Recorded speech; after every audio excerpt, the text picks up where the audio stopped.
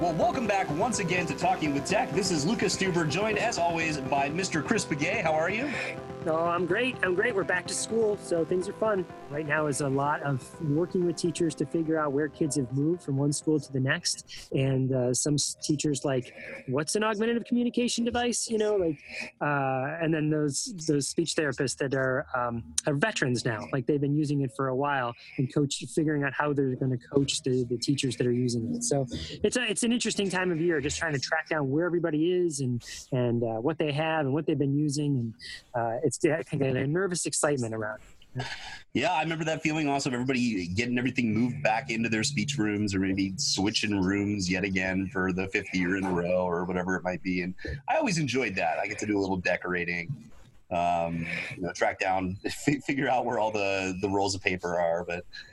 And of course, also joined by Rachel Madel. How are you? I'm good. And, I'm in private practice, but back to school always means one thing: scheduling nightmares. So scheduling is always the worst. And no matter if you're in the schools, you have to deal with scheduling. If you're in private practice, all of your schedules change because kids are back in school. So it's been tough, but I've just been working through it one client at a time. So we should do an episode sometime on scheduling, except for that I feel like I have never figured out the answers there. So, well, what's really great is I use an app called Acuity, and it has made scheduling so much easier for me. It integrates with your calendar, and I can just send a link. So if I need to set up a phone call with someone, which I feel like is the hardest thing to schedule because you go back and forth through email, like what time? Oh, that time doesn't work. What do you have for Wednesday? And it was just such a nightmare. And I found Acuity. There's also one called Calendly. They both do the same thing. And you can just put your schedule in. And I feel like this would be really great for school-based SLPs. Once you have your schedule, fill in everything according to your availability, and then just send a link. Just say, book a time, figure it out. I just send it into the universe, and then people just book appointments with me, and it's great. Cool. And we are not actually getting paid by Acuity or Calendly. I wish we were. Companies are listening. Feel free. Cool. Well, speaking of systems of support, we were going to talk about visuals today a bit, and not just in the Boardmaker icon sense, right? But also in the sort of autonomously created, drawn by student sort of sense. And Chris, you had an interview that sort of verges on this, if you want to tell us a little bit. Yeah, so the interview that we're going to hear today is someone named Carrie Baucom, who is kind of famous in the educational technology sphere for this concept called sketchnoting. She didn't invent it, but she does YouTube videos teaching people how to do sketch notes. And it brings up this kind of question of how do people remember things? And one great way to remember things is to draw it. Some people, when they've taken notes, they make lists, and it's highly text-based. But the theory behind sketchnoting is that you make some sort of image, and then you still have words, and you draw some sort of picture that ties all the words and all the concepts together of the notes that you're making. And so that then leads to kind of the next question is, because someone's actually creating the visual themselves, that might make the experience, make the concept that you're learning about more memorable, which then brings us to, so often, isn't it that teachers are making the visual supports for students and then wondering maybe why they're not using them? How come you're not using your visual schedule? Because it's the visual schedule that this is just a theory, that maybe it's because the teacher created it as opposed to the student having a hand in creating it. I don't know. What do you guys think? I completely agree. And I think anytime you can give a child ownership over something, it just works so well. Everything from a visual schedule to sometimes I create pacing boards for kids for articulation reasons, or just language expansion. And that's part of our session is we create it together. And I think that because we can use language all day long throughout pretty much every activity, it's really easy to incorporate into therapy. And it just saves you time. I feel like you don't have to have a full session and then, on off hours, create a visual schedule, incorporate that into your session. And I'm always bringing stickers and markers and letting kids decorate them. And when I laminate something that they've made, it's super exciting. I feel like I can even remember when I was a kid and I made my first book and it came back laminated, and I felt like I was really legit when I saw that laminated book. I know some teachers have those little portable laminators. I can just imagine like kids making their own. I can totally see it like, here, put this thing together. You watch it go into the machine. Oh, that would be so cool. Exactly. Core word in, core word out. I think I have a little bit of laminator PTSD just from years in districts with them not working so very well. But I love this idea. Years ago, I used to do a lot of work with this summer camp called Camp Yakety Yak, right? Which was they called it reverse inclusion, right? So it was about half kids with complex communication disorders and about half neurotypical kids. And the camp leader, the person who started it, her name is Angela Arterberry, and she's an SLP, and she was like the master of sitting down on the fly. And like, so if there was like a conflict in a group or something, she would sit down with the kids and draw out this whole visual scene of sort of what happened and like their characters interacting and how it could have gone differently, almost like in a comic book sort of style. And I'm still like impressed. I wish I had that artistic ability because it seemed very effective. You know, Carrie talks about that a little bit. She says, like, just start. You don't have to have some sort of great, you don't have to think of yourself as Picasso. You know what I mean? Just start. Even if you don't, just start with stick figures. You'll be better than not doing it, Okay, good, because stick figures is about the peak of my ability in this regard. But there are sort of, there's some tools, right? What are some, are there apps or things that we could be using for this? I use an app called Doodle Buddy. And it's just a blank canvas and you can paint on it. There's all different kinds of features, and it's really wonderful for a variety of activities. So if I'm teaching a brand new word or a vocabulary word that maybe a child doesn't know, we might pull it up on Google so we can see a picture of it, or on YouTube to see a video of it. And then I'm like, okay, let's draw it. Let's see what, I give them the scaffold and then see what they can come up with. It's also really great to use during stories. So a lot of times I do story retells with kids, and I give them a piece of paper. Sometimes I give them my app, although I feel like sometimes it's too distracting. So sometimes it's just traditional piece of white paper. And they can draw as we go through the story as a way to kind of take notes. When you're working with really young kids, they're not taking notes, but you can have a piece of paper in front of them and they can start drawing what they're listening to as a way to kind of reinforce what they're hearing and the language concepts and just the narrative structure. That's awesome. A tool that I really like is called AutoDraw, which is relatively new and it's web-based. The way it works is that it's got like a typical white canvas, and then there's tools along the left-hand side. And then a student or user, really anybody, can just start to draw whatever the object is or whatever the picture is. And at the top, it's trying to compare what you're drawing to some sort of database out there, and it's giving you suggestions. It's sort of like word prediction, but it's picture prediction. And it's saying, like, are you trying to draw a smiley face? Because here are, like, some cool-looking smiley faces. And then you can Interesting. Yeah. It's like it takes anyone who thinks they're a bad artist, and it turns it into, like, real art. It's cool. I feel like I would start drawing in that, and it would just call 911 on my behalf or something. I'm just mocking my own skill here, but that's extremely interesting. I'm going to have to try that out because there's so many times when I feel like I know what I want to be drawing, but it comes out like this weird pizza gibberish. And I can only imagine that's true for the kids I'm working with too, right? I mean, that'd be really neat. Yeah. Well, so what's interesting with kids, I think, is like when they draw it, they know what it is, yeah, right. Where that's obviously a pixie flying on a toothbrush. Do you know what I mean? Like, what are you talking about? But to them, it just totally makes sense. So I'd be very curious to see how this AutoDraw, or really any tool that helps them create their own images, how they would relate to it. So when I used to work with preschoolers years ago, I used to see a lot of them in groups, and it was kind of mayhem, to be honest, having 5 3-year-olds in one speech and language group with all different goals. But one of the activities that we would do is when I was kind of maybe I was working with 2 kids on articulation and, another kid or 2 wasn't necessarily participating, I would kind of have these set up activities, and one of them was drawing. And I loved it because they would draw me this beautiful picture, and then the great part was they had to describe what it was. So it's just a really easy way to elicit language, and kids are really motivated to talk about something they created. So it just kind of goes back to the same thing. If we can involve kids in the process, it's just an additional learning opportunity that they're highly motivated to participate in. Right.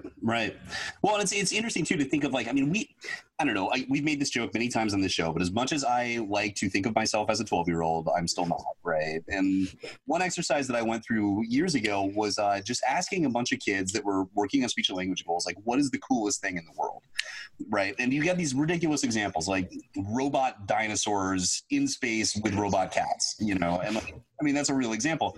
And so what I ended up doing was having these artists on this website, Fiverr, right? Like, illustrate a bunch of these concepts that these kids had come up with, and then sort these drawings just by like parts of speech, like, different for articulation exercises, for whatever.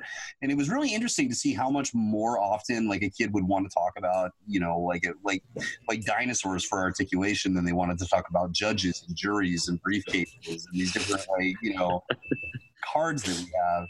I don't know. It just goes back to this whole theme of like fostering autonomy and sort of like letting kids take control of the language that they use to speak about their own disability, right? Right. And making it functional, like having a child say briefcase. Yeah, maybe that works on, some co-articulation skills, but it's not functional. So I just think anytime you can kind of let a child lead, it's really interesting to see where they take you. Yep, absolutely. There's another tool that I've liked to use in the past. It's called Toondoo. And Toondoo is a comic strip generator, really. But it has a feature that I really like about it, where you can either upload your face. You don't have to, but you could upload a picture of someone's face. It doesn't even have to stay permanently there. But then you can use it to draw that face, like, so it's like side by side. And again, you don't have to do that. You could just draw a face. When I say draw, I really mean is construct. There's all these eyes, there's all these noses, there's all these mouths, and you drag them over to make the face, right? And the way we would use that is to talk about emotions. What's this person? Are they happy? Are they sad? And I just think that's a really fun way to integrate not just learning a concept, but taking it into an emotional level. And speaking about emotions, I kind of talked about this before we started recording, so I'm going to talk about it again so all of our listeners can hear it.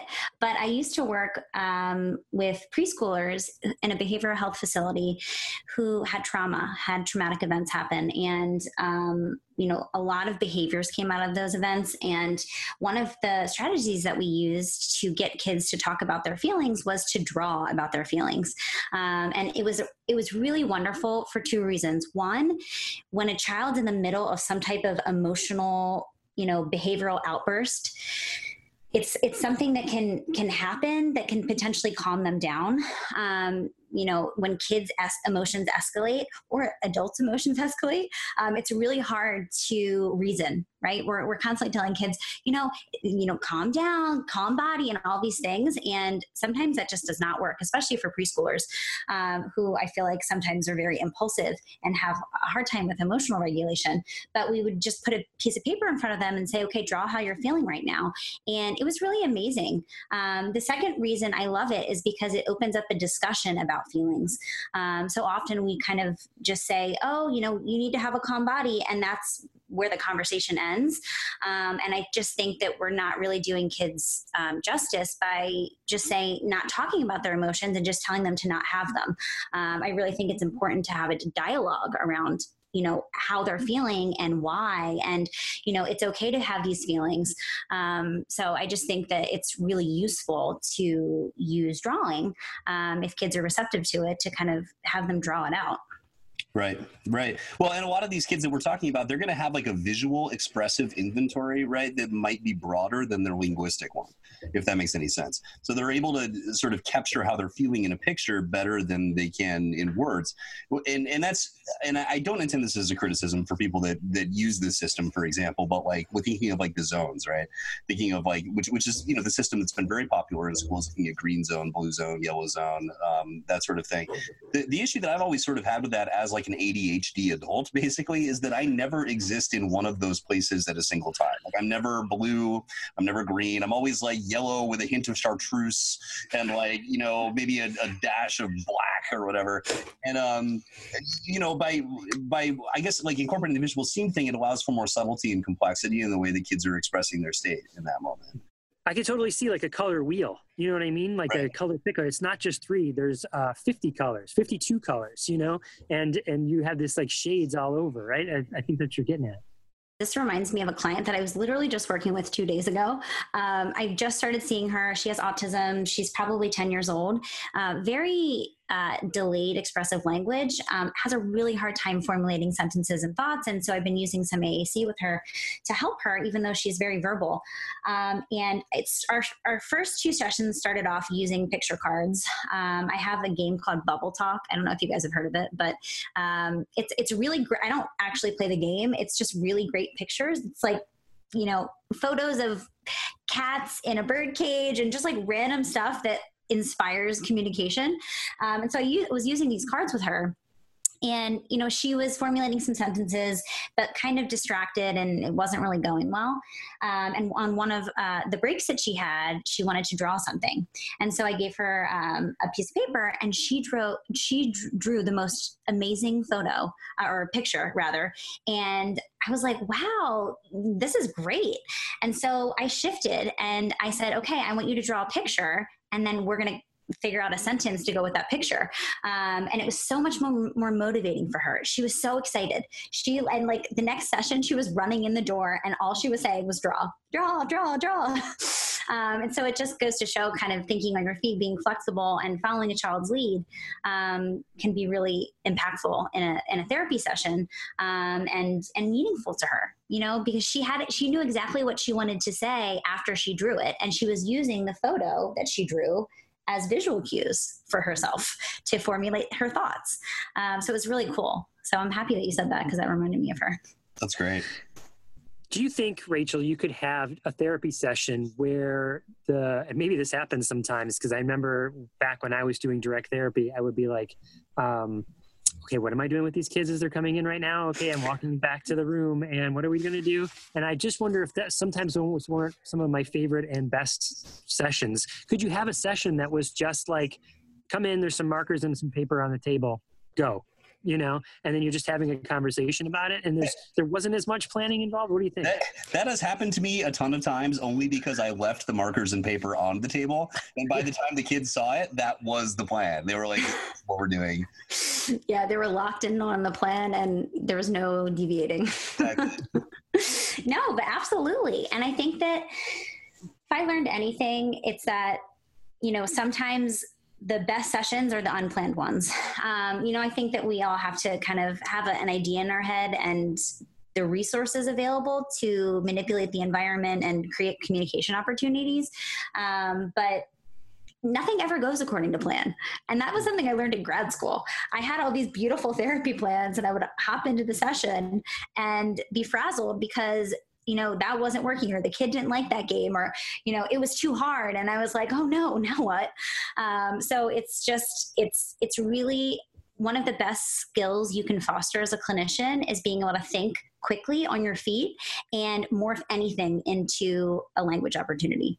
So whenever I'm supervising CFYs or speech therapy assistants or grad students, it's the number one thing I'm trying to foster because that is what makes a successful clinician. Being able to just walk into a classroom, hop into an activity that's already going on and figure out like, you know, maybe there's a few tweaks that we can make, talk to the teacher and say, oh, you know, let's do this. And all of a sudden it becomes therapy and language rich. So I think it's really good to foster those skills, you know, and continuing to foster it. It's not something that comes easy.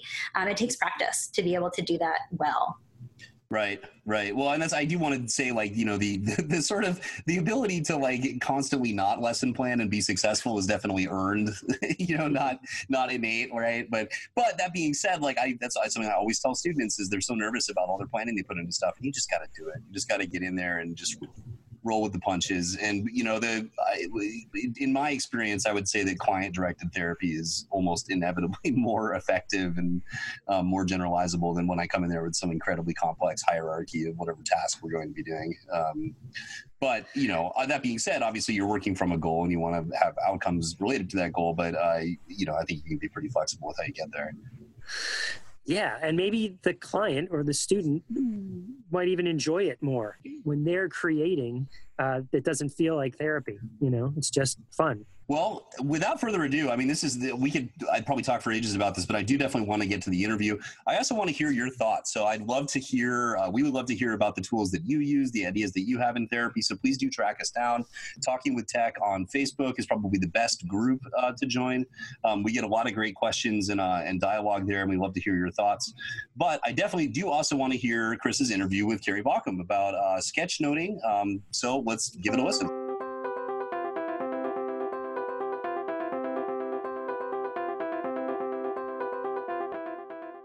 Welcome to Talking with Tech. This is Chris Bugaj, and today I am joined with a very special guest, Carrie Baucom. Am I saying that right? Is it Carrie Baucom? Got it right. You and I have known each other for a long time, but something that you have been passionate about for the last handful of years is this concept of sketchnoting. So let's just dive right in. What is sketchnoting? So sketchnoting, the easiest way, or the way I imagine it, the way it happens for me, is we take in information with our eyes or our ears, and then our brain takes it in and it connects it with what we already know. Like I imagine like these little boxes in our head, right? Filled with information. And some of the boxes are really big and some of them are really small and some of them might be empty. So we take in our information, we connect it with what we already know, but then there's also this other half of our brain that creates visuals or images in our head that we want to connect these words with. And then we take these images that we imagine and the words that we have processed and comprehend and made our own, and then we write the words on paper and connect them with these images or the doodles that we have in our head on our paper, and that is sketchnoting. Ah, okay. So you're saying like most people kind of have these images in their head, and sketchnoting is maybe a way of putting it out, getting it out of your head? Yeah. Like one of the things that really made this kind of thinking stick for me. And I know as speech and language pathologists, you guys talk about language, you make kids picture words, right? Mm-hmm. But as a special education teacher and somebody who worked with kids with reading disabilities, I didn't realize, I mean, I guess I knew it all along, but I didn't realize it until we started sketchnoting how absolutely essential it is that our kids are visualizing what they're thinking in order to improve their comprehension and also to solidify that learning. And that's what, you know, sketchnoting really brought home for me as a special education teacher. So let's back up there for a second and ask that. You're a special ed teacher? Where do you work? What do you do?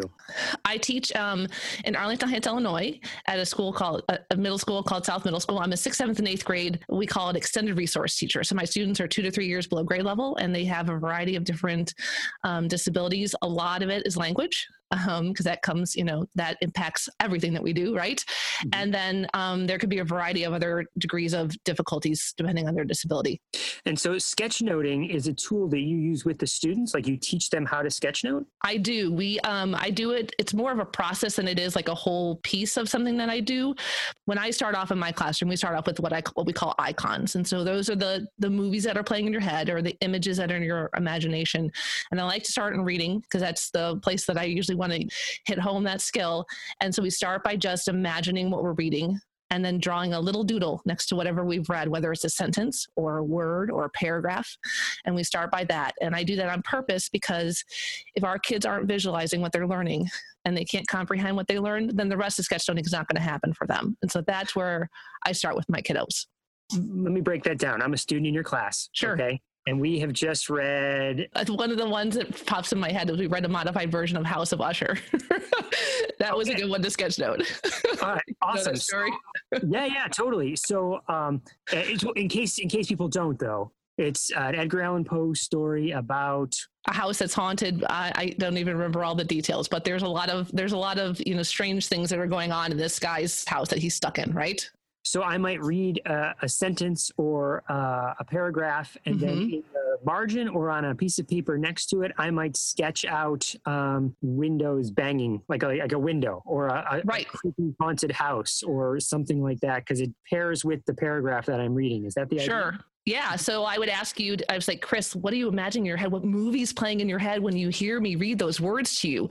And then I would wait. And yeah, you might even just draw a window because it's really hard for you to draw at first. And so, but then you might write the word bang, bang next to it, or little squiggly lines next to it, because squiggly lines are easy to draw next to a square, right? Yeah. Or we might use Post-it notes also, because Post-it notes can be pulled off, and you can do all kinds of fun things with Post-it notes and images, right? Oh, right. It's a little more flexible, right? You can move those around, rip them around, and put them in different places, and then say, well, which came first? We remember the banging on the window came first, so let's put that here, and that kind of idea.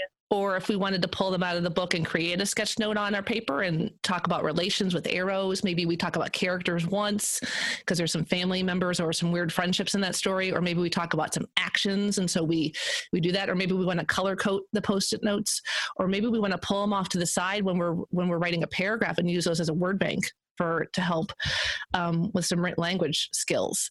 And then if you are having trouble imagining it, I would stand up in front of class, and this is where it was super fun to just bring in all that special ed and sketchnoting together. I would say I would start to verbalize my thinking. So if you at first are having trouble drawing, or you're scared to draw, or you're nervous about drawing, or visualizing is really hard for you, I am really intentional about bringing my students through that process with me. I'm like, oh my gosh, I can see that window, and I might even close my eyes and take them through that. And I talk out loud everything that I see. And then one of the biggest keys for sketchnoting with our kiddos is that you're going to have to draw with them. So I put my pen on the board and I draw with them, and I make fun of my drawing, and I tell them, but then I'm taking them through what I'm seeing in my imagination. And after a couple of times of me doing it, at first my kids almost always copy. And then all of a sudden I have my first rogue student.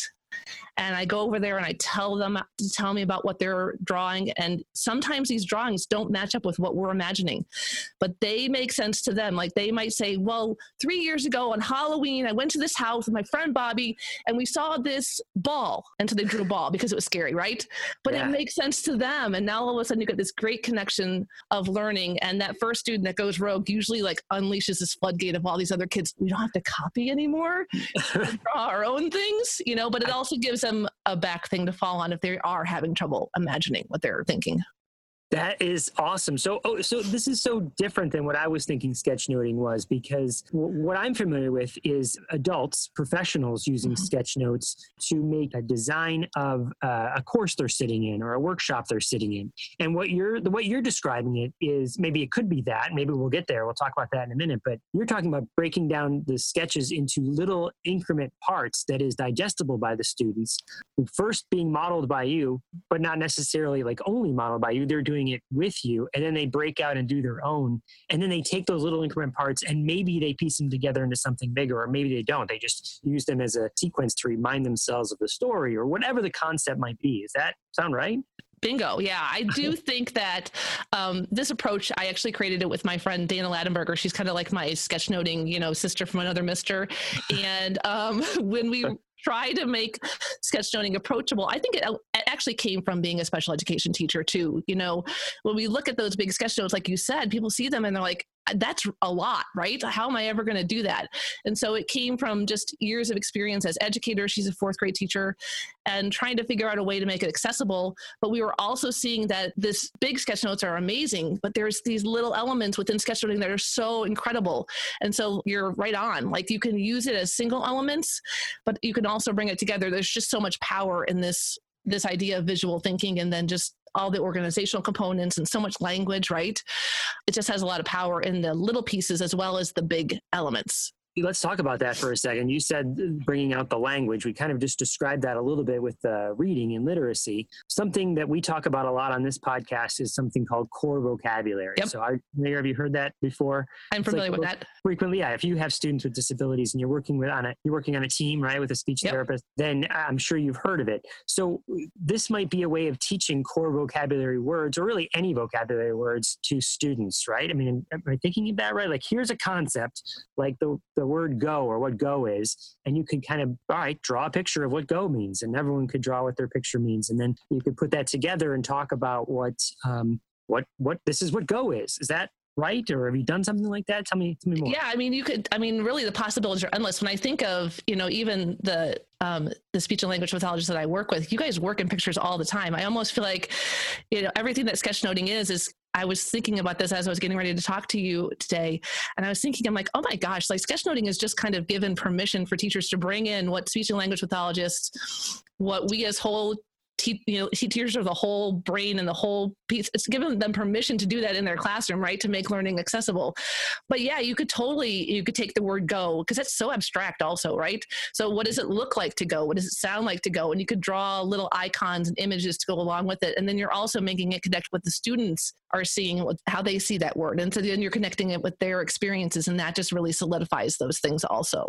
Oh, Carrie, the way you just put that was so beautiful, how they see those words, because so often, and you said this earlier too, that speech therapists, we work in visuals all the time, right? But they are usually someone else's visuals that have been imposed on us. Do you know what I mean? Yes. Like we bought the symbol stick set. We bought the board maker symbols, whatever the symbols are. It's someone else's representation of what that word means. And now we're teaching that to somebody else. That is often true of communication devices as well. They already come with the pictures. And so we got to teach what the pictures mean. But to a student, if they got to draw or create their own picture, how much more meaningful would that be? I could almost see a communication system that just had the words, and we asked students to create the symbol set, and how much different would that be to each individual person? Right. Yeah. And I often think about that too. I mean, you do a lot of UDL work, and how can we, and I'm thinking too, even people that are listening, like, what are they thinking? Like, Carrie, some of my kiddos can't draw, like it might be physically, not within their abilities. But allowing them to pick their own pictures is also really powerful too. We're going to face students who might think they can't draw, and they're really solid on like, I legit can't draw. So when that happens, and it happens with anything with learning, right? With math, reading, whatever, I try to take myself, rewind and think about the process, right? So we're taking in information, we're hearing it, we're seeing it, and I want them to visualize. So how can I get past the thing that's blocking them, which is the drawing? Well, there's Google Images, right? So I'm totally okay with students that are really adamant about not wanting to draw. I still make them go through the process. Okay, then you need to go online and you need to print out a picture that's going to go along with that. And then we're still matching their experiences. They have to be able to tell me why that goes along with that. And they're still doing all that really great visualizing that I want them to do. And then generally what happens is there's one moment in the classroom that unleashes that I can draw moment. I do think about that a lot, about how we can accommodate or adaptations into the sketchnoting process, whether it's because they think they can't draw or like they really can't draw. We can still follow through on the process and solidify that learning. Sure. That sounds like differentiated instruction. Like some kids, I'm going to ask them to draw, and other kids, well, I'm going to ask everyone to draw, but if they physically can't, or if they choose not to, it's not their preference. There's other options for you to represent what you know visually, right? Right. If there's students that physically can draw, I always ask them to give me just 1 month. Just give me a month. And then if you don't like it, then I promise I won't ask you to do it again. I'm 100% so far. Usually it's a fear that holds back adults and kids, Yeah, there's this thought that you have to be as good as everybody else. Yeah. You don't. You just start where you start, and then you get better and better, that whole growth mindset. You might not be a great artist yet, but you will be someday if you just keep practicing. Right. I know, so we do... I know, Carrie, another passion of yours, both of ours really, is gamification and gaming, right? And so I know you and I privately have had conversations about, like, I play Dungeons & Dragons with my kids, right? And we have a little Dungeons & Dragons group with the neighborhood kids. Anyway, what I'm getting to is that the kids draw pictures of what's happening in the story, in the Dungeons & Dragons story, or draw pictures of their characters. And often I find them drawing it on paper, and then to make it digital, they'll put that as the background image, and then they'll use some sort of tool to sketch over top of. And I guess what I'm getting at is I could totally see students that are not feeling comfortable with drawing taking someone else's image and digitally tracing over, or even just physically with a, analog wise, you could be sketching over someone else's to gain your confidence and learn how to sketch. Well, let me take you and ask you, how did you learn to sketch? What was your journey like? My journey started in my kitchen with my daughters when they were probably just 6 or 7 years old. I would be making dinner, and they were doing what kids would do, right? They were drawing little stories and adding little words to it, and they would tell me all about them, and they would smile and giggle, and they'd have these elaborate stories, right? They had like maybe 5, 6 words they could spell, but they could go on and on about these big stories. And the girls just really, really loved to draw. And so anytime I would doing something else sometimes when they're little is hard, right? So I realized if I wanted to spend time with them and be engaged with them, I needed to draw with them. So back in those years, I still loved to blog. And so I started handwriting my blog posts and drawing doodles around them. And then I would start sharing them out. And one day a teacher friend was like, Carrie, that's a great sketch note. And I'm like, a what? And so I was just like, I'm just drawing a story and adding images to it, and I'm having fun, So I did some research and realized what it was, and started doing that at some keynotes, and the rest was it was so much fun. It was so engaging to me. I always joke, if you ever knew me before sketchnoting, if you sat next to me at a conference, oh, you did actually, Chris. But sketchnoting really helps me be engaged and put all that excitement and focus into what I'm learning about at the same time.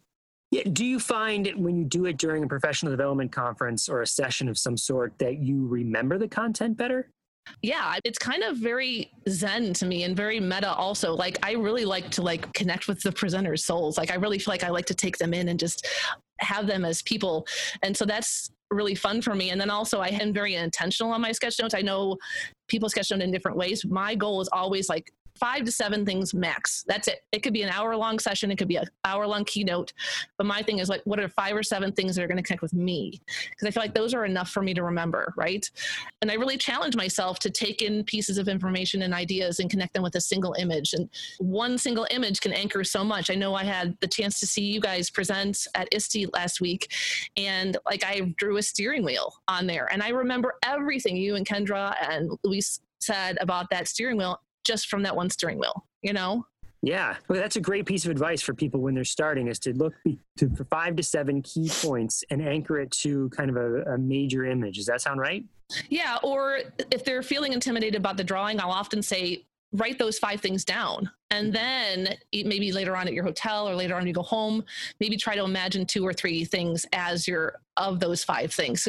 The brain still works unless it's been retrained to think visually at the same time. It can be really hard to think visually and draw pictures and write at the same time. There's a visual language that we speak in our head, and it's also what I like to call a visual library. And it's I'm sure I didn't make that up on myself, but that's the word I use. I'm sure somebody really smarter that I read a book on called it that. But our visual library is what our brain knows how to draw. And so when we first start, it's very small. And that's why it can also feel intimidating. I mean, there was probably the first 3 or 4 years that I sketched into keynotes. It was my pencil in one hand and my phone in the other with Google Images, because I couldn't remember how to draw something, but I knew what I wanted to draw. And so the more we draw, the more muscle memory we create with our hand and our mind, the bigger our library gets and the easier it is for us to draw on the spot. Gotcha. So you didn't start by automatically being able to draw all this awesome stuff while you're sitting in a session. You grew those, you flex those muscles over and over again to be able to learn how to do it, right? I did. And even with students in the classroom too, as you're entering into taking notes, traditional notes aren't all that bad. Cornell notes organize things. Even, technology is wonderful with speech to text, and it provides great access for students. I will often have students take notes on the computer because they need that for spelling, or they need that for fluidity and for the pace of the class to keep going. And we'll print out that doc and we'll cut it up. And then we might organize it on a big piece of butcher paper together. You can use different organizers depending on what you're doing. If you're doing reading, you can do who, what, when, why. If you're using different tools to categorize things, and then we might use colors to categorize, to anchor things, or I'll do a couple different things. So we've spread out all these strips of paper on the paper, and we'll do a round table. So I'll say, okay, every 2 minutes we're going to move to a new fact, and so we'll all stand around the table and read the fact, and then they read the fact themselves, and then they take a couple minutes to draw their little doodle, and then 2 minutes later we rotate around. Or you could assign certain ones to certain students, especially if you know who's going to have a better strength for certain skills. Or I might pair kids up if one needs help reading, Okay, Janie, you're the reader. Josie, you're the drawer. You can also that's a great way to get past the whole I can't draw thing too. So there's all kinds of ways we can, make it accessible. Oh my gosh. I just love everything you just said there. Well, one thing that I think there are two major points that I just took away from what you just said. I should sketch those out and remember. But one is pretty much everything you just described is kinesthetic, right? The kids are moving things around or physically moving their self around in space. So that's one. That's because so often in speech therapy sessions or really just teaching in general is so anchored to a seat, you know what I mean? And everything you just described is kinesthetic in nature.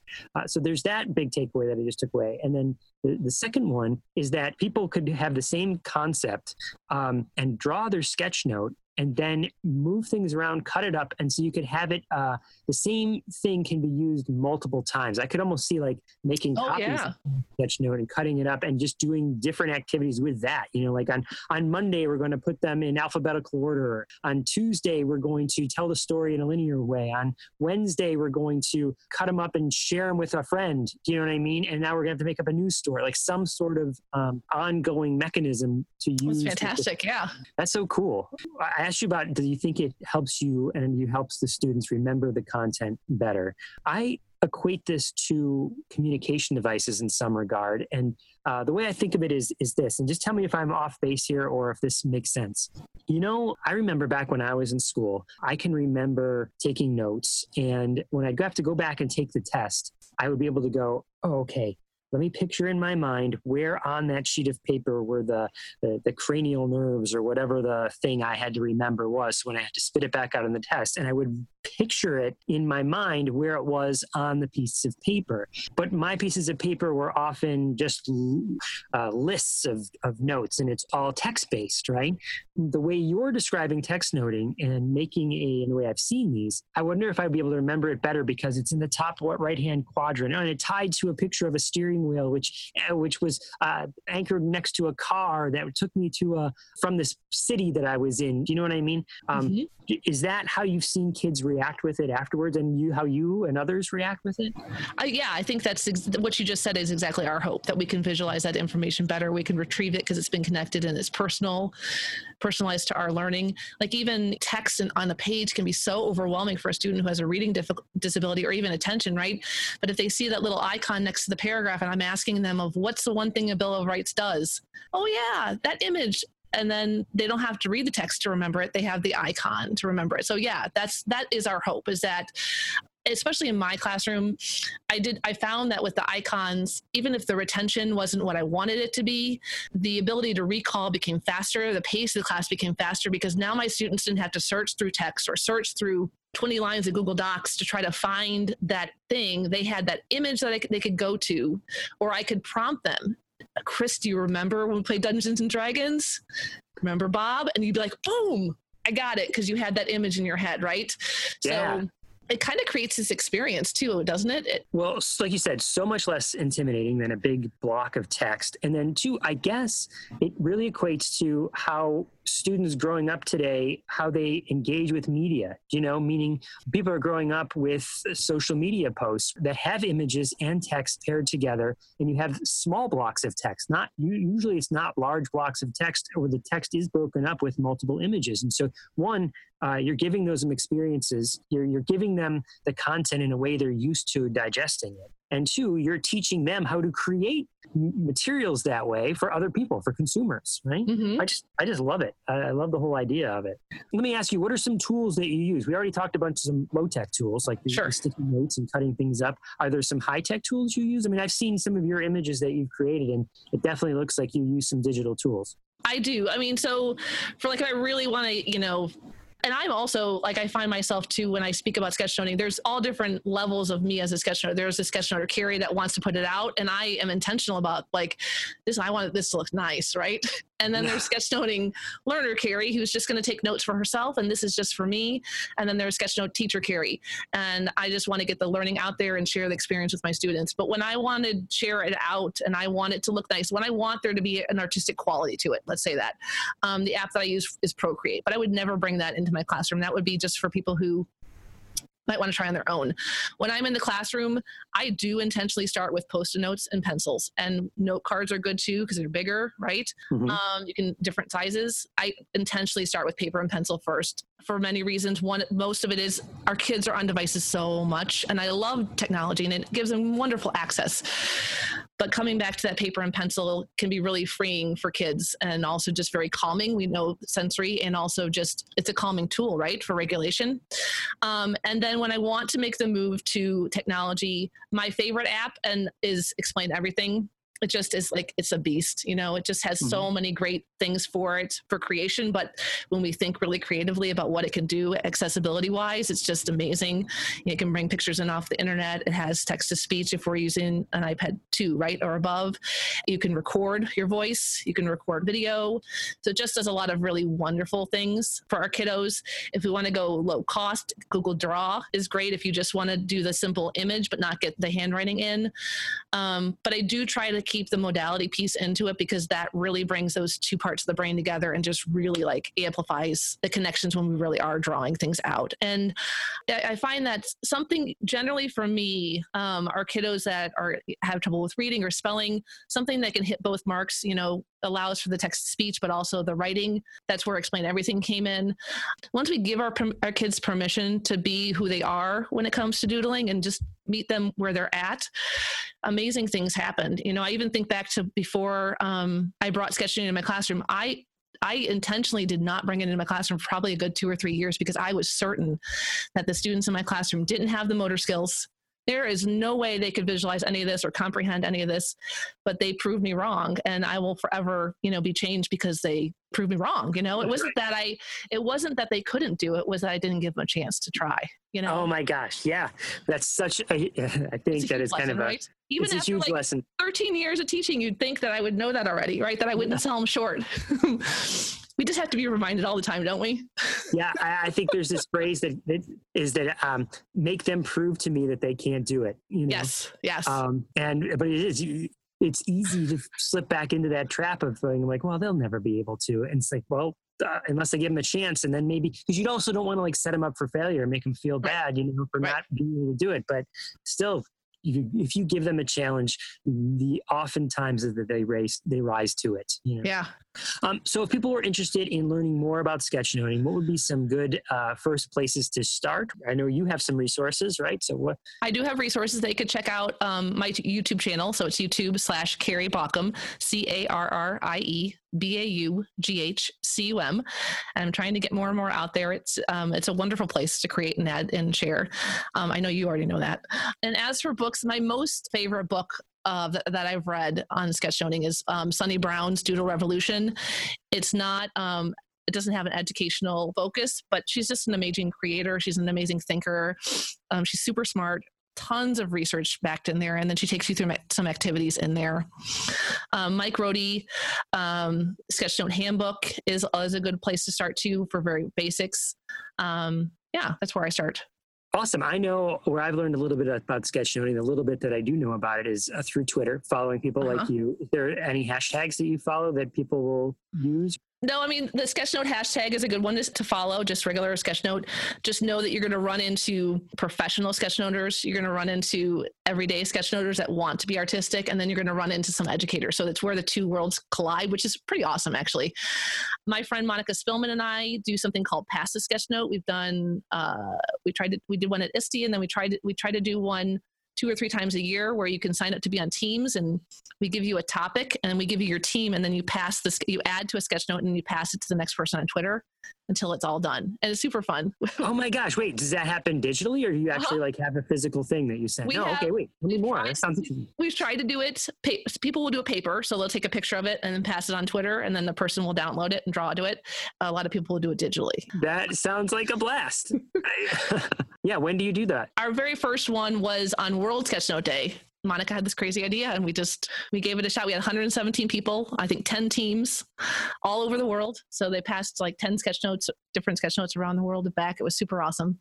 So we tried to do those 3 to 4 times a year. And then my daughters, I have 2 daughters, Annabeth and Trisha, and they're 11 and 12, and they helped me produce an episode, I guess you would call it, on my YouTube channel called Idea Flood Challenges. And so every month we put out an Idea Flood Sketchnote challenge. So we'll give you a topic. So let's say we said dogs, or we did pets in May.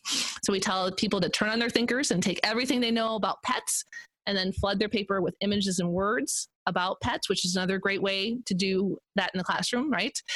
And then they share those back out on Twitter, and then we do a wrap-up video at the end of the month. And it's been a great way for teachers to bring in low-stakes sketchnoting into their classroom. I could see a lot of classrooms that might be hearing this, using that in a variety of different ways. Sure, and maybe connecting with other classrooms. Yeah, you could do that, or even in your own way. You know, you could call it an idea flood, and like this week, like you had mentioned before, we're doing Christmas or, you know, a holiday, and then we flood the paper with ideas, everything that we know about holidays. You know, you could do so much with that too.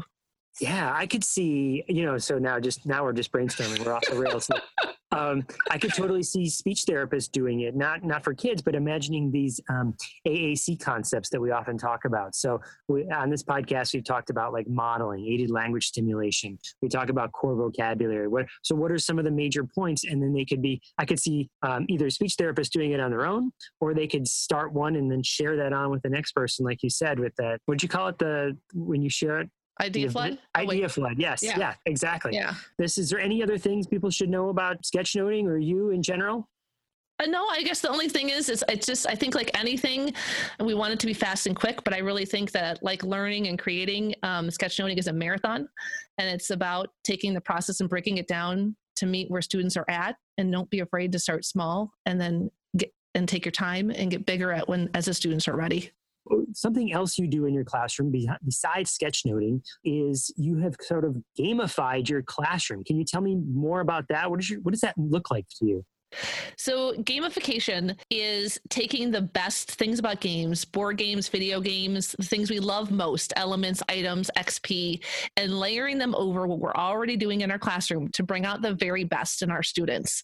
So it just allows me to bring this visual, this storyline into my classroom. My students enter into the galaxy, and it allows me to use things like XP, which are points or credits, and items, things that can do things in a game. And it allows me to engage students in just a really different way, in a way that I've never done before, to bring out the very best in them. But more than that, it allows me to ebb and flow and make game updates whenever I need to meet my students exactly where they're at and take them farther and to do more than I've ever had a chance to do. It's just a really amazing thing. So you mentioned like a galaxy. What's your theme? Like, do you like some are like fantasy, but you use, what do you use? My theme is Star Wars. So it's a galaxy Star Wars, and my students are on a quest to be a master Jedi. So they start off as a Padawan, where they get to pick from 10 powers. They get to pick 7 that may help them in their quest in the galaxy. And then they work on student skills and academic skills and things in the classroom that earn them XP, where they can travel the galaxy and buy properties and exchange things with other people they might meet in the galaxy. They earn items for different things in the classroom that will help them conquer different things that they might come face to face with in the galaxy. So do you use, as they level up, how do they earn it? Is it like behavior wise, or they learn content, or both? Yeah. What do they do? So it really depends on my classroom, what the level of the students are. But generally I start off with student skills first, the basic student skills. And then as they level up, they earn different colored lightsabers. Wait, let's define that a little bit. What's a student skill? Like sitting in your desk or raising your hand when you have a question? Right. Those basic things that they need to be able to do to be accessible for learning. So are able to access learning. So sitting, raising your hand, waiting to be called on, following directions, participating appropriately, being respectful. And then I go up from there. I make them more challenging as they go, till the final thing is a black lightsaber Jedi would be able to problem solve anything. They'd be able to walk in a classroom regardless of their academic level or their cognitive ability, and be able to problem solve and access information completely independently, regardless of the content or the class size. And that would be a black level Jedi. Those are my goals. That's what I want my game to bring out my students. Different content areas, different levels of academics are going to have different focuses. But that's, for me, my focus in my classroom. What's the interface look like for this game? You know, some people play on when you're thinking of games, you have tabletop games or you have video games. How do they engage with the content in that way? Do you have it all displayed on a big board, or is it all digital? What's it look like for the students?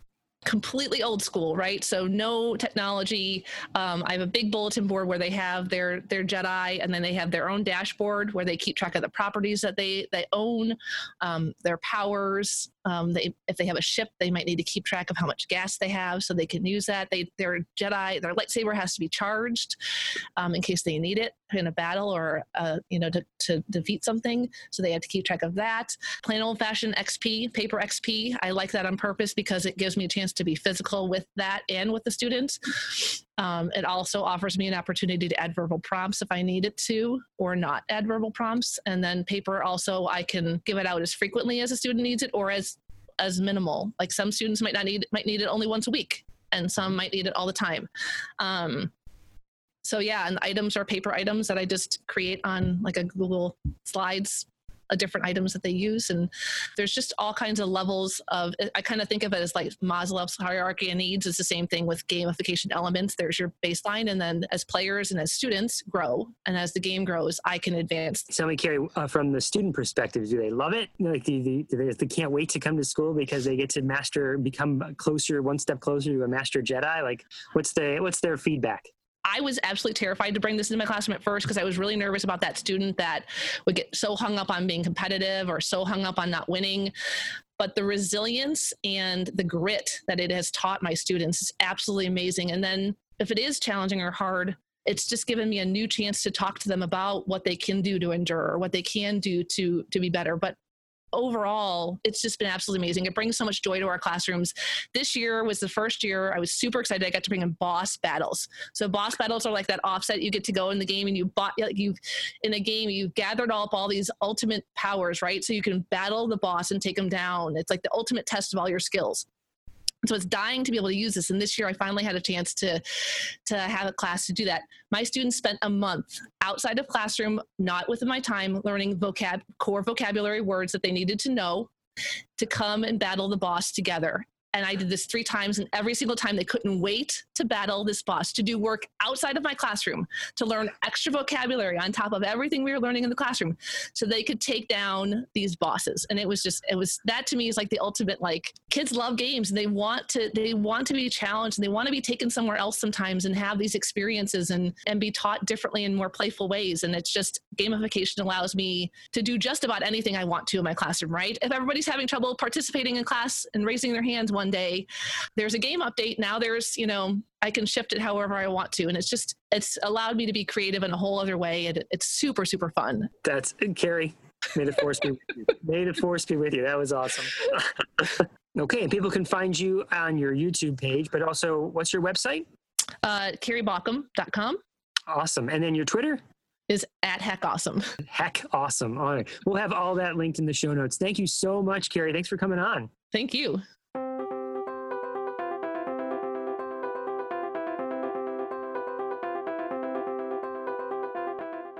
Well, thank you so much to Carrie for joining us, and of course for Chris for doing the interview. I mean, that was, I think, really interesting. We actually managed to go, I think, a whole hour without talking about modeling this week. This is a major break from form. We're breaking into new topics. So thanks, of course, to all of you for listening. We have a conference presentation actually coming up here for the conference AAC After Work, which we also helped with last year. So this is now the second year that we're doing that, and I'm pretty excited about it. I think Rachel has more information. Yeah, so Chris, Lucas, and I will be talking about the golden rules of AAC competency. So it's an online conference. We're scheduled to talk Thursday, September 20th at 4 p.m. So we would love if we had some familiar fans in the audience. So we'll link to where you can sign up for that conference session. And really excited to be joining my fellow Talking with Tech co-hosts to be talking about what's the most important things to remember when implementing AAC. And I think it's free too if you watch it when it's live, right? Yeah, cool. Yeah. Live. We can't edit it out, make it sound all great. Like we have to actually be good in the moment. Yeah, no, I'm not good at that. No. Oh, no. Now I'm nervous. Sorry, I didn't mean to freak you out. So, hey, did I tell you that I went to Chicago twice this summer? No. Yeah, and so I found something interesting when I went to Chicago is that I pulled up the podcast app, and when you go and look at the subscribe button in the podcast app, It's Cubscribe in Chicago. It doesn't say subscribe. It says Cubscribe. And anyone in the Chicagoland area, I know, right? It's amazing. You got to check it out. So if you're in the Chicagoland area, go ahead and go to that subscribe button on your podcast app and see if I'm lying or not. That was in other words, subscribe to our podcast, people. Yeah. Well, And once again, sorry, if you're not in the Chicagoland area, just check it out anyway. Subscribe anyway to our podcast, please. well, once again, always a pleasure to do this. So for Chris Begay, for Rachel Madel, and for myself, Lucas Stuber, thanks so much for joining us. We will talk to you again next week.